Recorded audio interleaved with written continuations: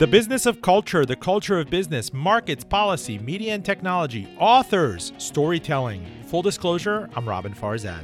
We had to take it as children. You believe a lot of the things they talk about your dad. And then, so I grew up believing he was some kind of drug dealer for a lot of years. And then the political stuff started coming out. And that's when I got wise. It's deep into the summer. We're readying a slate of big live shows. And you, dear listener, got in touch to ask me for a supercut of episodes where my radio show met my book, Hotel Scarface, where cocaine cowboys partied and plotted to control Miami. So here goes. From a cocaine cowgirl to the salutatorian gone rogue to the son in search of his notorious late father's truth. In case you missed it, Hotel Scarface on Full Disclosure. Stick around.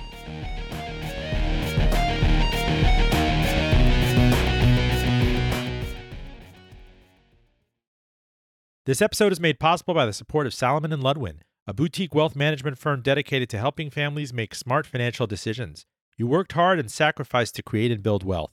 They treat advice given to you with the respect your journey deserves. For over 30 years, Salomon & Ludwin has earned a reputation of trust and confidence, recognized by Barron's as a Hall of Fame advisor. More at salomonludwin.com. Full Disclosure Podcast to NPR, Spotify, and of course, Apple Podcasts. Follow, subscribe, and rate us at link fulldradio.com. We are on all the social media channels at handle FullDRadio.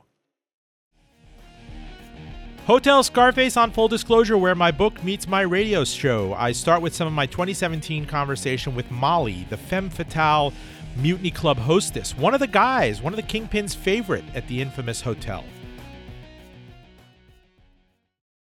I want to step back and explain this scene in Miami. This was at the center of really reefer madness in Miami in the 1970s. Everybody was moving marijuana. There were bales of marijuana that were floating ashore everywhere. They called them square groupers. And the city broadly in America was having its cocaine coming of age. And this club and hotel, 10 miles south, let's say 5 miles south of downtown Miami, was the most exclusive watering hole in Miami at the time. And that's where you showed up. You heard the tips were great. You heard you get to meet fascinating people and try fascinating expensive wines. And they had all sorts of Playboy casting calls there and the like. Tell us about your first day on the job there. What was it like walking in? Well, the first day I was absolutely petrified because Mr. Goldberg, Burton, the owner, he insisted everyone wear hats. And the girls got all made up and had these amazing outfits on, designer outfits, designer shoes, makeup done to the nines with hats. And I just walked in so intimidated and so frightened. And everybody there, every single girl that I met there was just so kind to me and so accommodating. They helped me with my makeup. They helped me buy clothes, get dressed. And after a week, I was hooked. I just thought it was absolutely amazing wearing these fabulous clothes, walking around this beautiful, beautiful nightclub, meeting the most amazing people you can imagine that are now legendary figures, and some aren't with us anymore, but just so much fun and so much excitement, and just you could just feel the power in the room as you walked around. Weren't you intimidated? Not so much, a little bit, because of more so than the girls than the guys that were there. The guns didn't bother me. I was raised that way. None of that bothered me. The drugs didn't bother me. It was all the beautiful women, I guess, because I'm, when I see a beautiful woman, I get a little, a little shy.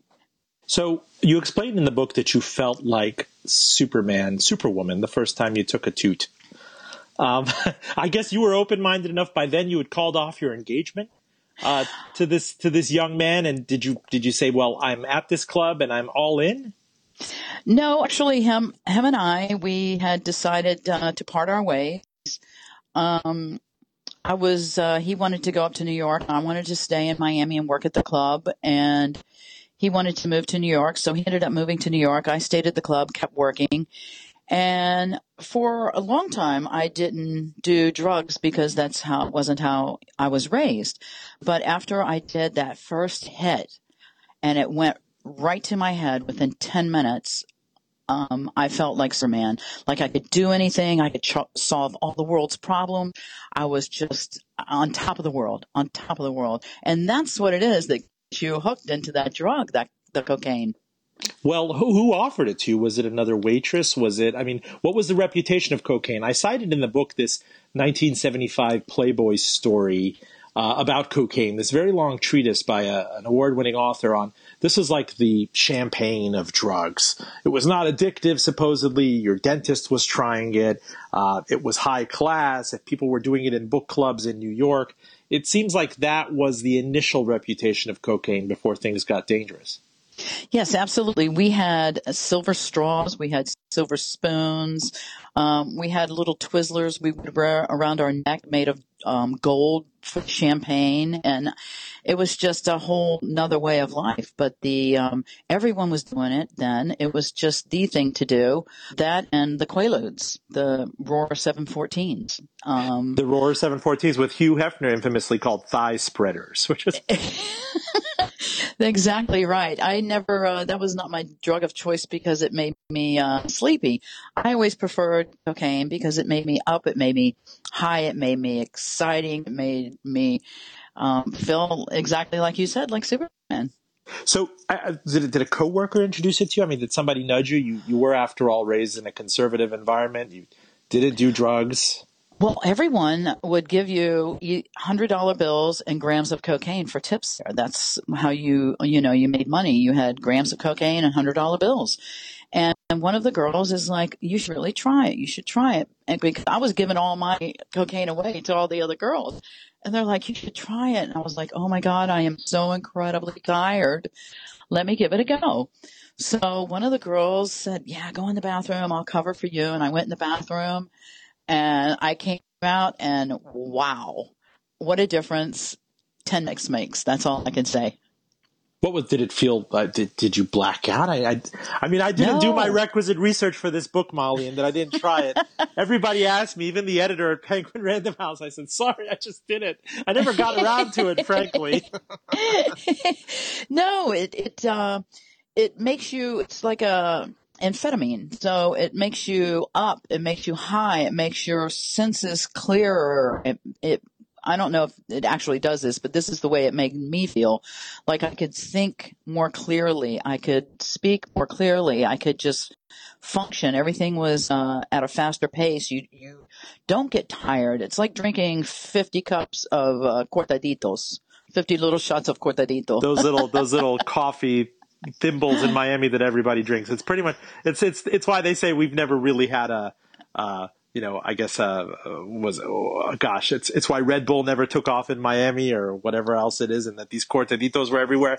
But exactly. You had kingpins sitting there in the club, in the corner booths. They called them cocaine cowboys. These were gentlemen that would order all sorts of food on the table, bottles of champagne, Rothschild Lafite, 1959, 1960, and it sounded like it was just one giant buffet, and anybody could toot what they wanted. Cash was everywhere. Money was no object.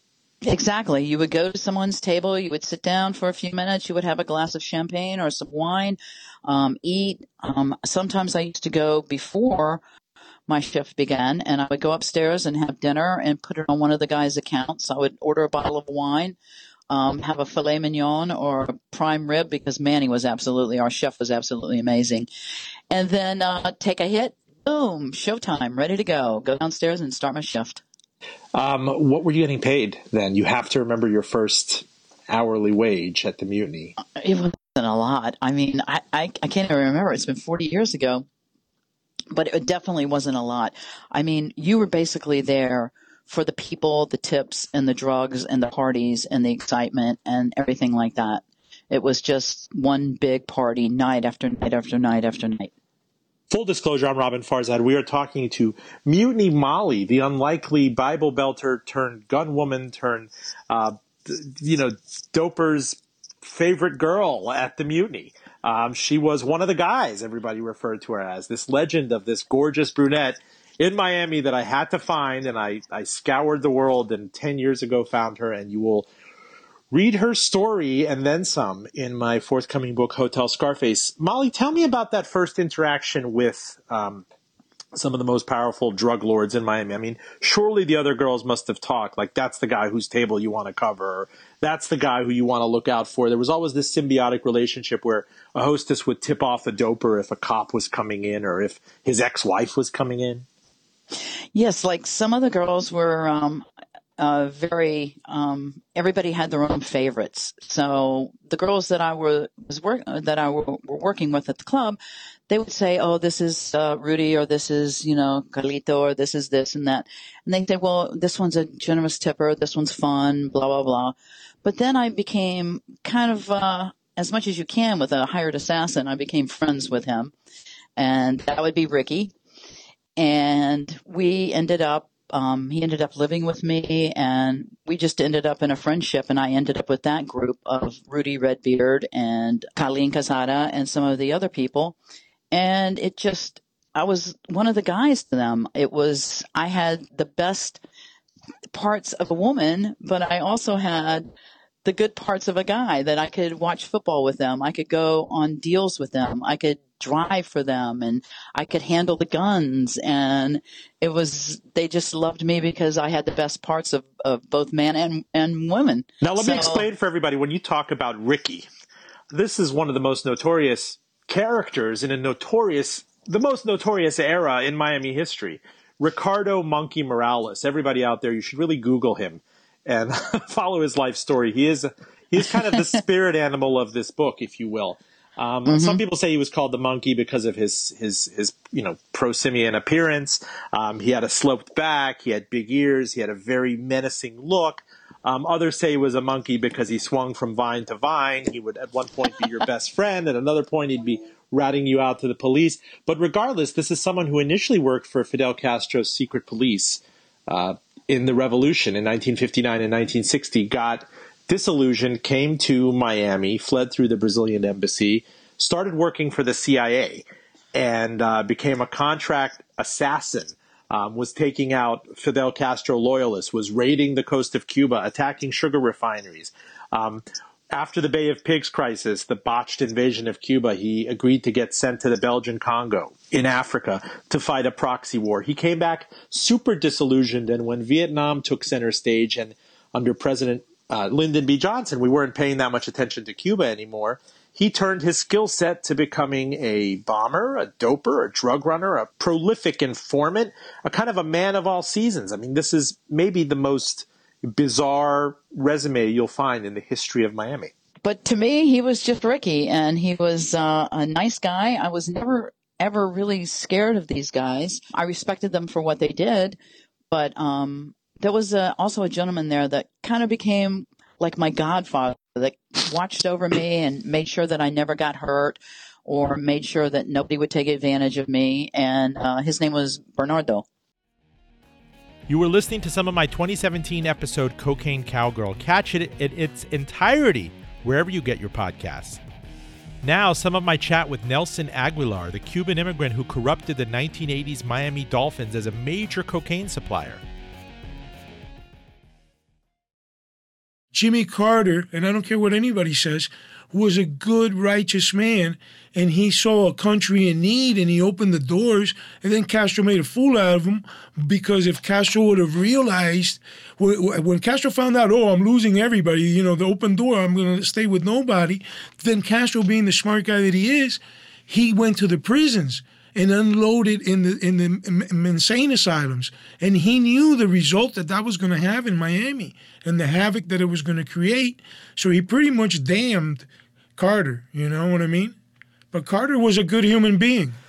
Okay, many would say he damned Miami. If you see Miami by 1981 becoming the murder capital of the United States, you were in prison by 1980, correct? Yes, sir. And you met a lot of these Marielitos. You want to take Tony Montana from Scarface. He is the screenplay Mariel refugee, criminal flushed from Cuba, ends up in Miami, gets processed under an overpass, and within a few months finds cocaine riches and is shooting up Miami, and he's a hired hand. What kinds of people did you meet on the inside, the criminals? I met all kind of interesting people, to tell you the truth. But most of them are mediocre, and then you got the ones that are really intelligent. You have some that are good people, and you have some that are psychos. You know what I mean? There's all kinds. It's gotten worse now because now you have the gangs.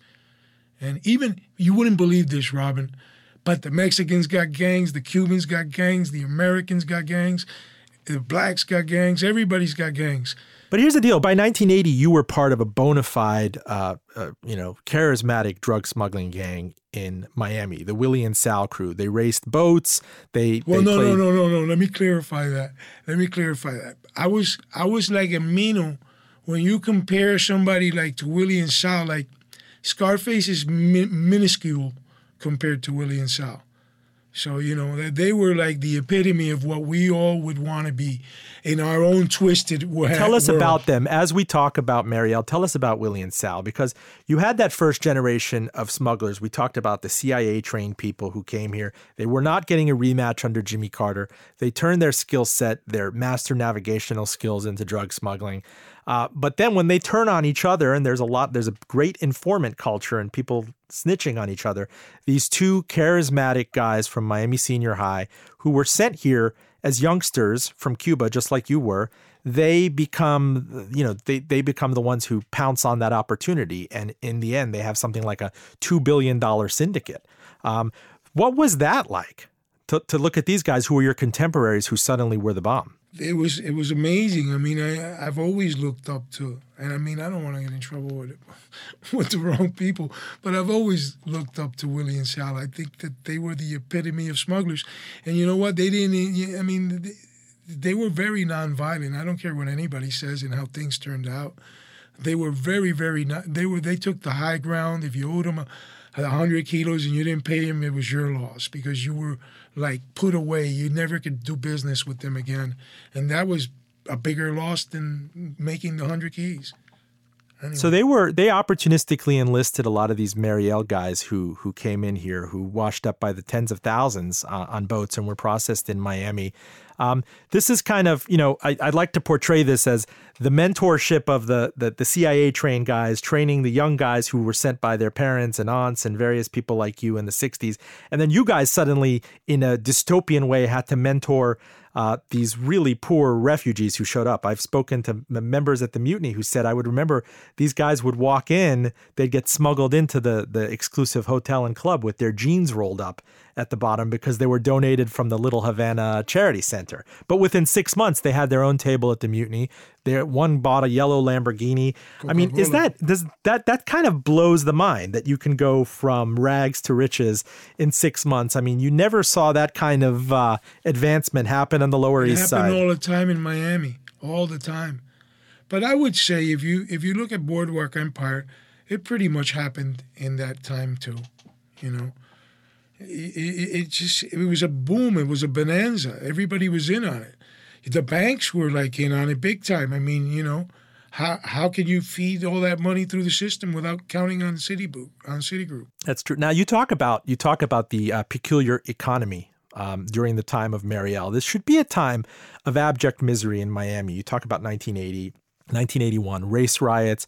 The county morgue is so overrun that it has to lease refrigerated trucks from the Burger King Corporation. Cocaine is everywhere. There's shootouts on the turnpike. And yet, as you illustrate, the economy is booming. The Federal Reserve Bank of Miami has a bigger surplus than all the other regional feds combined. You can argue that, transitively, this disconnect from Cuba and this antagonism over several decades has really benefited the economy of Miami. Of course. I mean, the Miami, listen, I don't care what anybody says. Miami would not have been what it is today, where they just rated it. It's one of the top 10 cities in the world. Billionaires come over here. They're not only coming over here, they're coming here to live. You understand? And Miami would have never, ever been that in the time frame that it did it in without the drug business being a huge part of fueling the economy. And, if anybody thinks I'm wrong, well, I'm sorry, and I apologize tremendously. And by extension, Nelson, I mean, the drug business would not have been possible, you're saying. It was really suborned by the United States government. After all, the CIA trained these people to go in and take out Castro. It didn't happen the second time around. Carter was considering normalizing relations with Cuba. as early as 1976, but I understand it didn't happen because Cuba was meddling with Angola and the Cold War was ramping up. Could you imagine how different history would be if Cuba and the United States were again talking to each other in the early 70s? You know, my biggest dream, and maybe people will hate me for it, but I wish I would have been like the Puerto Ricans and I would have been a state of the United States, because the best thing that could have happened to any human being in the world is just to be born in the United States. So, you know what I mean? It would have been great. And that's where the big problem is right now, that so many people on so many sides have so many grievances that nobody's putting ahead the country. And there's patriots, and they can't see that our country's been suffering for 56 years and nothing's worked. So if this works or not, it might not work. It might be the worst thing in the world, but Jesus Christ, I would love to be able to go back to my country and be free, where men can be free. You know, there was a Cuban fighting with George Washington, and that's a provable fact. We know about freedom. We just lost it for a while. You know, Nelson, in your restaurant, I remember when I was sitting with you, you have a restaurant in Miami Beach, and there's a painting by Luis Posada Carriles, who in Cuban American terms in Miami, he's looked at as a patriot. Others, externally, people in Havana would call him a terrorist. He was linked to the blowing up of a Cuban jetliner in the you know, mid-70s. Monkey Morales might have had something to do with that, or Castro might have Sure. have something but to do with that. my point is there is this duality, kind of, that there's these people, you know, people who are celebrated in the streets of Miami, where certainly there's been a hell no approach to any sort of normalization for decades. You tell me, and everybody's realizing that generationally, their grandkids just aren't as passionate about this as they are. They're kind of like, you know, They've been assimilated by the American dream. Right. America's been great to the Cubans. I mean, you know, even the ones that you talk about the other day, there's some that get here now, and 6 months later, they're robbing from Medicare hundreds of millions of dollars, and nothing changed. So, and there's some that get here and work their asses off and make it legitimately. But America's been very good to the Cuban people. We're talking with Nelson Aguilar, who was taken out of Cuba as a small boy so his aunt could get him out of the clutches of communism. He grew up in Miami, was very much miseducated in Miami, took a couple of wrong turns. Now he looks back on his life of 52 years. He spent, 23 years in prison? Yeah, stop counting. I don't even know.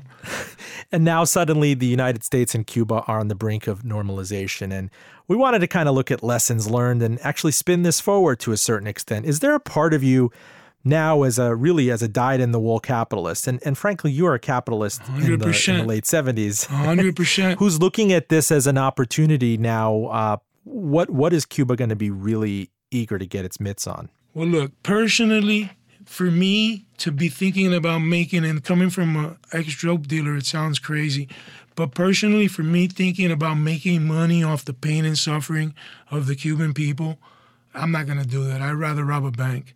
And I'm not going to do that either, because thanks God I got a little restaurant and I make a couple of dollars and live well. But, you know, there has to be, the United States and Cuba have historically been friends.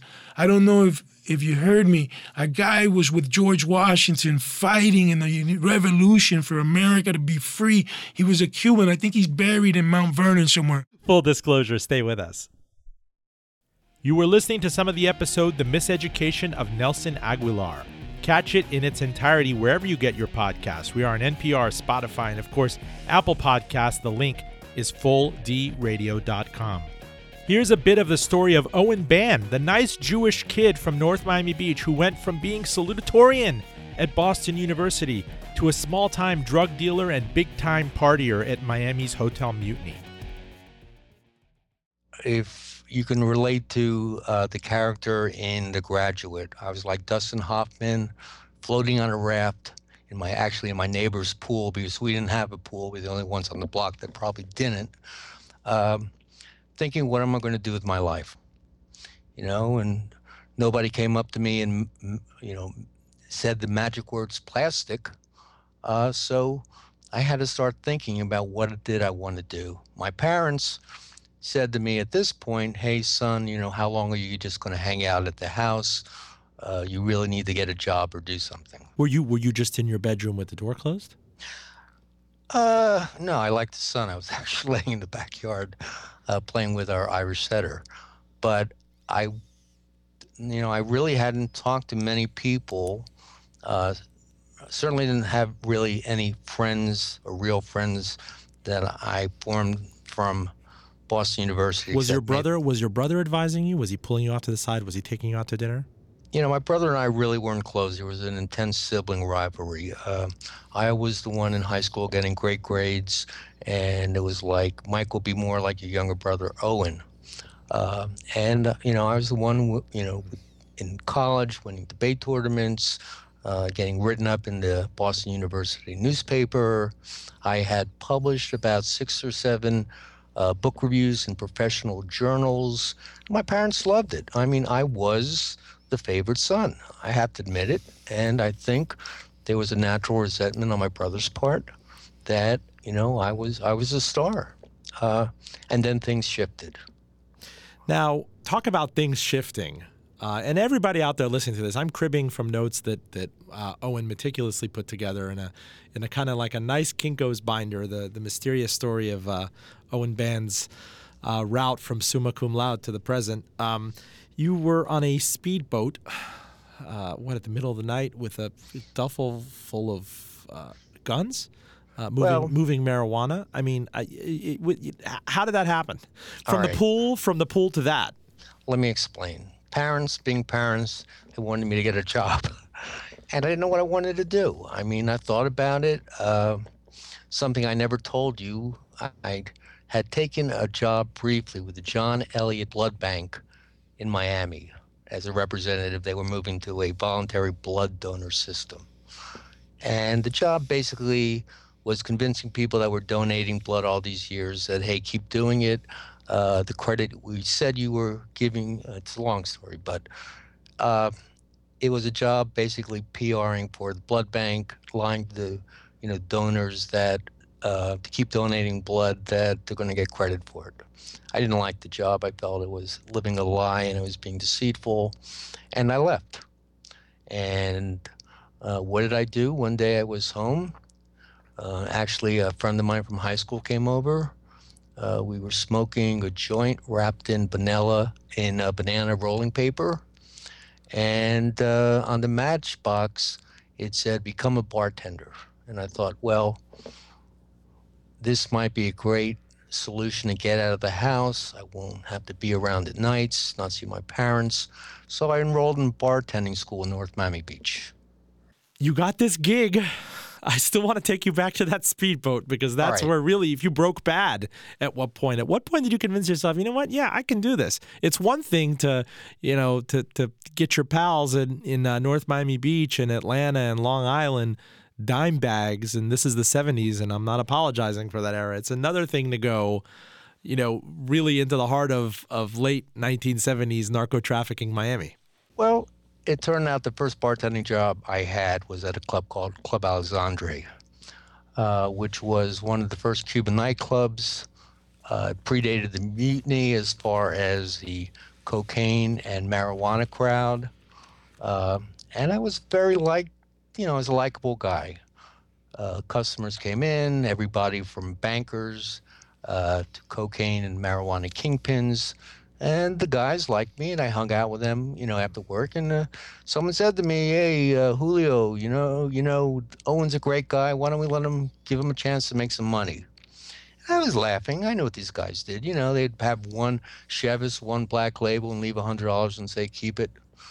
So I wasn't naive to what was going on at the bar. I mean, we had a guy come in with his pet leopard and let it run around on the dance floor, So I knew what these guys were about, and, I thought about it, and, I was kind of scared about reapplying to law school. I was afraid of becoming, a failure again.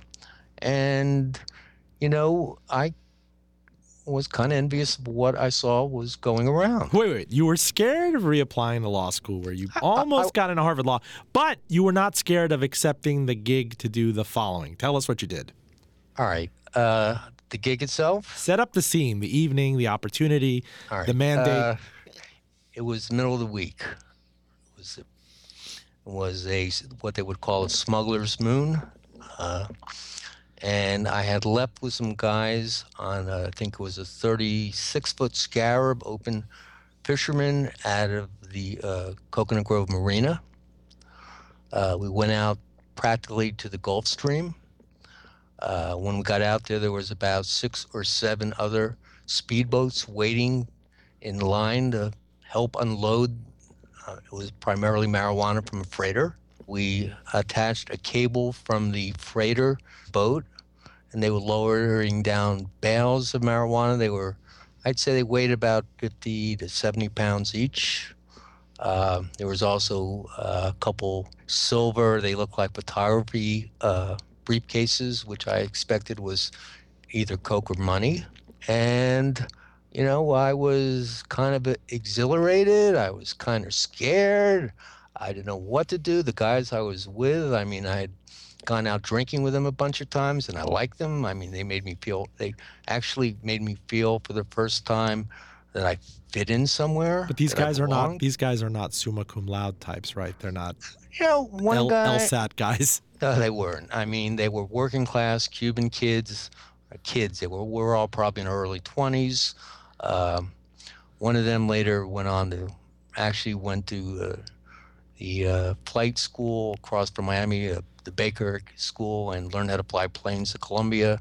But, we're all kids. It was an adventure. I didn't know that this was going to be the So you were there. You were there to lift bales, essentially, or you were there as a lookout. You were there. You write in your notes that you had a duffel full of. Did you even know how to use a weapon? Not at that point. My dad worked for ASCAP in New Jersey and then later in Florida. And if you worked for ASCAP, which represented songwriters and licensing, they would license restaurants and hotels. And, the guys he had met in Jersey, all last names ended in a vowel. Okay, understood. But who taught you? They just handed you a duffel bag full of semi-automatic weapons and told you to get on a speedboat? I was in the line. I was the second or third guy in the line, and I was helped stacking the bales. Were there explicit instructions to you, Owen, listen, you're going to get my back? Or you're just going to be a lookout? What are they? Even if they said it over beers or joints, do you recall? Even say, I was told we're going to unload a boat, and I said, okay. And I think I assumed because of who the people was, and one of the guys, Alvaro, that was going to be marijuana. As I said, to the very last minute, I had reservations about doing it. How did your Crohn's deal with this? If you were susceptible to having intestinal distress. I would have to say I was having probably the best time of my life tending bar. It was stress-free. I had a girlfriend for the first time in my life, even though she was, an escort. I was making some money. I was living away from my parents. And I was relatively healthy. And when these guys, enlisted me into this assignment, I thought about it, and I said, something, I'm looking around and everyone seems to be thriving at it. You didn't read about the massive arrests or anything else at that point. And I said, yeah, let me go. I'll try it, So tell me how the evening ended up. What happened? You offloaded the motherships and the speedboats? We offloaded it off pretty close to, our assignment was to go to a house with a dock off Coco Plum. A stash house? I guess it was a stash. Yeah, it was a stash. So what, a house with a marina? It was a house, and it was with it had a boat garage. Oh, wow. Where we pulled in and we were able to unload in a garage, it was amazing. It was a great property. It was undescribable. So you guys weren't followed by anybody or Coast Guard or police or anything? Weren't followed, but I'll tell you something. Yeah, I probably needed a second pair of underwear by the time we got the boat back to the dock. It was scary. We were racing the boat back at a high speed. We had all this weight, and we probably had over close to 1,000 pounds of pot and, duffels and what have you. And we unloaded it. I didn't know what to expect. It was like, see ya. And we all left. I went home. I don't think I went to sleep that night. And it was still a day or two before I had to go back to bartending. I got a call and says, hey, I got something for you. And I went to see the guys. Honestly, no one said to me what the dollar amount I was going to get paid for this little misadventure. But what it turned out to be, I was paid $25,000 In an envelope? In a manila envelope. What, in 20s and 50s? What was that? They were primarily in hundreds. I mean, there were some 50s in there also. But what were you getting paid for that bartending job? Well, as I said, it was kind of a gangster bar, and I mean there were nights I could make $500 or $1,000 in a night. If the right guy came in, if Alvaro came in, or even the legitimate guys like Manny. I don't know if I want to mention his last name. Was a banker.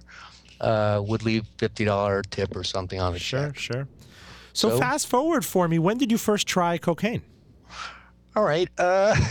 It was during that period when I was at Club Alexandre. I mean, I would be handed constantly throughout the night bills folded up with cocaine in it. And I'd laugh, and, I don't think I know I didn't do the first couple envelopes I was handed or dollar or bills filled with coke. But then I noticed something strange. The guys with cocaine, even the ugly guys with cocaine, had all the women. I mean, honestly, I had a semi-girlfriend, and it was amazing to see these guys come in, and, girls would flock to them like rock stars. They'd get up, they'd walk to the table, they would talk, then the girls would get up together, go to the ladies' room for 20 minutes and come out. And I said, hey, there's something going on here, I mean, you don't have to be a genius to see that, I mean, this particular substance, was better than an American Express card. Wow. Yeah, wow. I mean, believe me, this kid didn't pop his cherry until he was like 19 years old. So, this was a major elevation. So I understand. Did you, when did you try it? Was it at the club? Was it with these guys? It was actually with a couple of the club owners. It was one night after work. There was a guy, another name I won't mention, whose father was a former president of Cuba, who we would go to an after-hours club called Sammy's, which was opened about 8 in the morning. We'd leave the club about 4 or 5. We'd close the club. We'd go to Sammy's till about 7 or 8. We'd come out in suits and sunglasses because kids would be whizzing by on bicycles going to the beach, and we were trying to make it home at 7 or 8 a.m. Let me tell you, also the cocaine seemed to make the work easier. I mean, I would get home, I'd be coked up, I would sleep, I'd get up, I'd do a little coke before work, and it became, kind of habit forming. And did you take on more gigs immediately? I would have to think that being handed a $25,000 envelope, cold hard cash, made you want the next gig, maybe the adrenaline rush. Well, it wasn't like they were saying, hey, we got a job for you next week. I let them know I was available. I kind of liked it, and but then again, I wasn't really spending money at that point. I was saving it, and I had to say I was a little scared. I mean, I definitely had the adrenaline rush and high, but there was a side of me that's saying, hey, you may think you're one of these guys, or you may think you're a gangster, but I'm that Robin Farzad, nice Jewish kid from North Miami Beach who had Rabbi Lipschitz. So I wasn't hardcore, although I thought I was, and things progressed until the next opportunity arose. When was the next opportunity? It was probably about 4 months later. It wasn't overnight. In fact, I had gotten in a little trouble with the club with the owner because I was getting to be, I guess, too friendly with the customers, so to speak. And they said, look, Owen, you decide if you want to be a customer or you decide if you want to work here. And I kind of laughed, and I was making a lot of money, but I always thought, well, I'm going to make money now. And eventually, about the time they asked me to leave the gig, there was an operation called a money laundering operation called Black Tuna. It involved a couple of the club owners, and the club was shut down. Me leaving the club at the time they asked me to leave, it would have happened within a month or two anyway. When did you feel like, what, I can freelance? I don't need to be given a W whatever form. I can be paid in cold hard cash. I have I could fake it until I make it with these guys. I met enough people at this lounge, at the speakeasy, to get more smuggling gigs. Well, it was like, as I said, I was saving my money. I was working 3 or 4 nights a week at the Main Nights Tending Bar.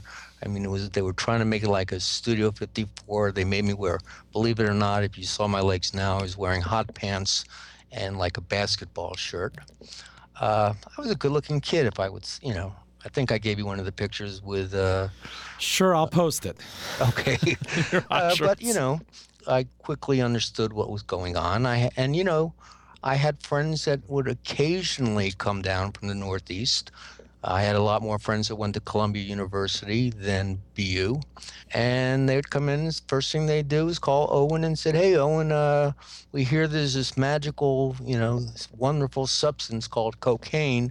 And would you know anybody to call?" And that got me thinking.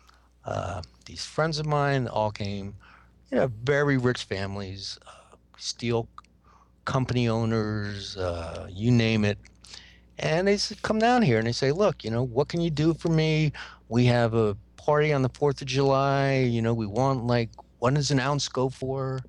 Can you get us 2 or 3 ounces? We're all going to go in, chip in, and have this party." And, I was the man with a plan. Full disclosure, stay with us. You were listening to some of the episode The Wicked Son, a special Passover full disclosure. Catch it in its entirety wherever you get your podcasts. We are, of course, on Apple Podcasts. The link is fulldradio.com.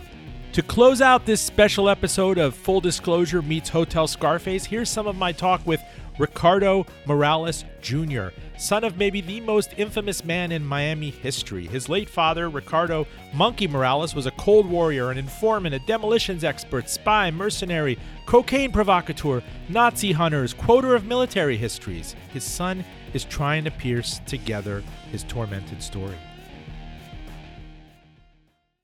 There's a fascinating anecdote that I know, especially you and I got in touch after, as my book was being published in 2017, I think we got in touch over Twitter, like, "Hey, why are you posting a photo of my father?" I was like, wow, I found him now. It would have been useful to find you for the book, but we've struck up quite a conversation since and sharing notes about, my 20-year fascination, 20-plus year fascination with your father's journey. I'm citing a famous feature story. It was the cover story of Harper's Magazine back in January 1982. Miami Does Business, Drugs and Terrorism in America's Casablanca. The main source for John Rothschild, who was the author, the late Miami Beach-based author. Your father helped him out with the story, and he shares this anecdote, which is just so irresistible. Let me read it. Ricardo Morales has been impressing Miami with high-voltage performances, and this is an anecdote that he shares. A man I know once made a surprise visit to Morales' apartment. He told Morales' girlfriend who answered the door that he wanted to have a friendly chat with Ricardo. He was invited to sit in the living room while Morales finished taking a shower. When Morales entered the room, he marched directly to the visitor's briefcase and opened it without asking permission. The visitor was too startled to object. Morales dredged up the tape recorder, which was already running. He removed the tape cassette and put it in his shirt pocket. He shook out the batteries and placed them at the opposite ends of the mantelpiece, like trophies. Then he returned the neutralized recorder to the briefcase. So far, Morales had not said a word. Then Morales pulled out his revolver and laid it on the coffee table. He had disarmed his visitor, and now he was offering up his own concealed weapon for the visitor's inspection. My friend lacked the wit to empty the gun and place the bullets on the mantelpiece next to the batteries. Morales got out a couple of glasses from a cabinet and poured some Chivas Regal. His mood had shifted from menacing to jovial. "Now," he said, "we can talk." That's the Morales style. Rick Jr., I'm sure you've been regaled with stories like this for, 4 or 5 decades? Yeah, I've heard that story a couple of times. I've read it. But it gives you a pretty good synopsis of who my father was, in that he would make sure you knew he was in charge, make sure you had some fear in you. What was going on around him, he knew, and then let you know that now that we're square, you're a good guy, I'm a good guy, let's do things. Because he just wanted you to know that he could do things, but he didn't want you to be for the rest of your life. It's not like it's going to haunt you. What was your first memory of your father here in the United States? My first memory of my father in the United States is there's a lot of little ones. Him being in the house and us being in bed watching TV. There's fishing trips down to Key Biscayne where we would go fishing, and he would talk to us on the way down and, try to explain himself to us a little bit. When we were younger, those conversations didn't make any sense. But those are the early memories that I still have. And at what age do you faintly recall, I guess, your father disappearing for weeks and months on end? As we discuss, in the 1960s, his first decade in the United States, he was a notorious freelancer. He would take contract hit jobs and bomb people's boats and scuba dive through the marina just to scare them. There were the bookie wars going on in Miami Beach, and the Jewish and Italian mobs were blowing things up, and the Cubans who were here, who had been waiting for a rematch to take out Fidel Castro, didn't quite get it, so they went out and kind of offered their services freelance, as your father did. Yeah, that's one of the reasons I think the memories are few and far between, is that he was really never around. I didn't know it when I was a child. I figured everything was the same way everywhere, that fathers went away and did things. But yeah, I remember the first time, I couldn't tell you, I must have been young, 10, I can't remember. We can probably figure out the age, was when he was coming out of a courtroom. There's video of that from a trial, the TikTok's trial. And I saw him on TV. And that's when I knew things were bigger than just a normal father. I just can't believe it. If you go back and there are things that are being declassified piece by piece by piece by the CIA. I mean, links to the JFK assassination, all the shady things that happened in Miami in the 1960s. Tell us about your journey to understand your father. I mean, there's so many crumbs that he left since his death at the end of 1982. Informant records, letters that he wrote people. It seemed like he knew he was not going to be long for this world, and it would take family and friends and journalists and everybody to kind of fully unwrap the story. It would take decades and a lot of cooperation from a government that has not always been cooperative. Yeah, very true. And we've been working on getting those CIA files declassified, but that is a struggle in itself. I remember my dad, I did some research on him once I started getting into the 15, 16-year-old range, and I started learning about stuff, and then the airliner incident where the airplane blows up. And that's when I started figuring it out. But he would take us shooting out into the Everglades, and he would take us on little trips here and there, and he would tell us about stuff. And he would let us in on some of the stuff. Even now, after his death, they won't declassify most of the information. So I am taking a letter from 1968 that was written by the Rebel Army in Exile. This is a group of anti-Castro activists in Miami, of which there were many that your father was a part of. I want to read the letter from the director of the Rebel Army in Exile.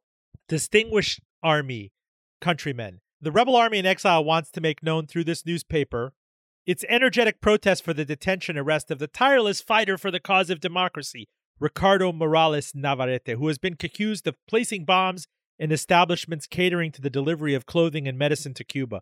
We want to make it clear we do not support terrorist acts that put innocent lives in danger. That is why the young Navarrete is innocent of the accusations, and we feel his arrest and his bond set at $25,000 is unjust. The bond cannot be obtained by his family, since the economic situation of Morales and his family is like that of the majority of the Cuban exiles in this country, that they have to work in order to support their families. That is why we ask the authorities in this case, as each day goes by is unfair to Ricardo Morales Navarrete. His children and his wife suffer more hardship because they depend on him for substance, which is sick. It should be subsistence. Also, for the general public that is unfamiliar with the young Morales, we show a picture of the young Morales when he was fighting communism in the Congo. What he has done for Cuban freedom, there is no need to speak. And those that have not turned their backs on the Cuban tragedy know him. Do you remember this incident when your father was arrested in 1968? How old were you? Yeah. What year is it again? 1968. 68. I'm 5 years old. I do not. I remember he was not around. But I remember because my whole family was involved also, because my uncle, Hector Cornelot, was also with my father, the ones that were placing bombs. There was factions that were placing bombs, and there were competing factions that were placing bombs. And some of them were pro-Castro and some of them were anti-Castro. So my dad was trying to get involved in that for the FBI to try to figure out who's doing what for what reason. So who's doing it pro-Castro-wise, who's doing it anti-Castro-wise. So he was trying to provide all the information at those times to the officers. That's why he would plant bombs that didn't work on some targets, because he knew they weren't pro-Castro, they were anti-Castro. So some of the devices would go off. That was part of the games that he played. Now, did you ever ask your mother or your father point blank, like, what do you do? What does Daddy do? Why is Daddy gone? Why did you just understand that Daddy was gone all the time? Yeah, no, that by the time we would hang out with him, we knew what Daddy did. I never had to ask, because not only it was on the news quite a bit back then, you would see stories on the news and you would read the newspapers. And everybody told you, yeah, your dad's the one that's out blowing things up, or your dad's this, or your dad's that. And they didn't know. So we had to take it. And as children, you believe a lot of the things they talk about your dad. And then, so I grew up believing he was some kind of drug dealer for a lot of years. And then the political stuff started coming out. And that's when I got wise. You were listening to some of the episode, The Legends of Ricardo Monkey Morales. Catch it in its entirety wherever you get your podcasts.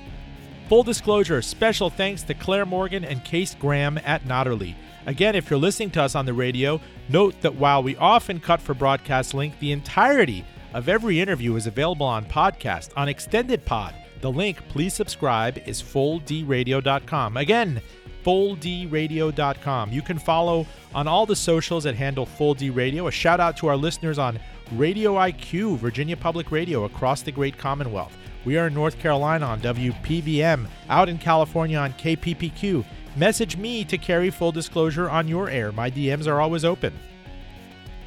Stay tuned for a roster of big live events at the University of Richmond, including Chef Sunny Bawija, NPR Steve Inskeep, MSNBC's Rashida Jones, and Transportation Secretary Pete Buttigieg in December.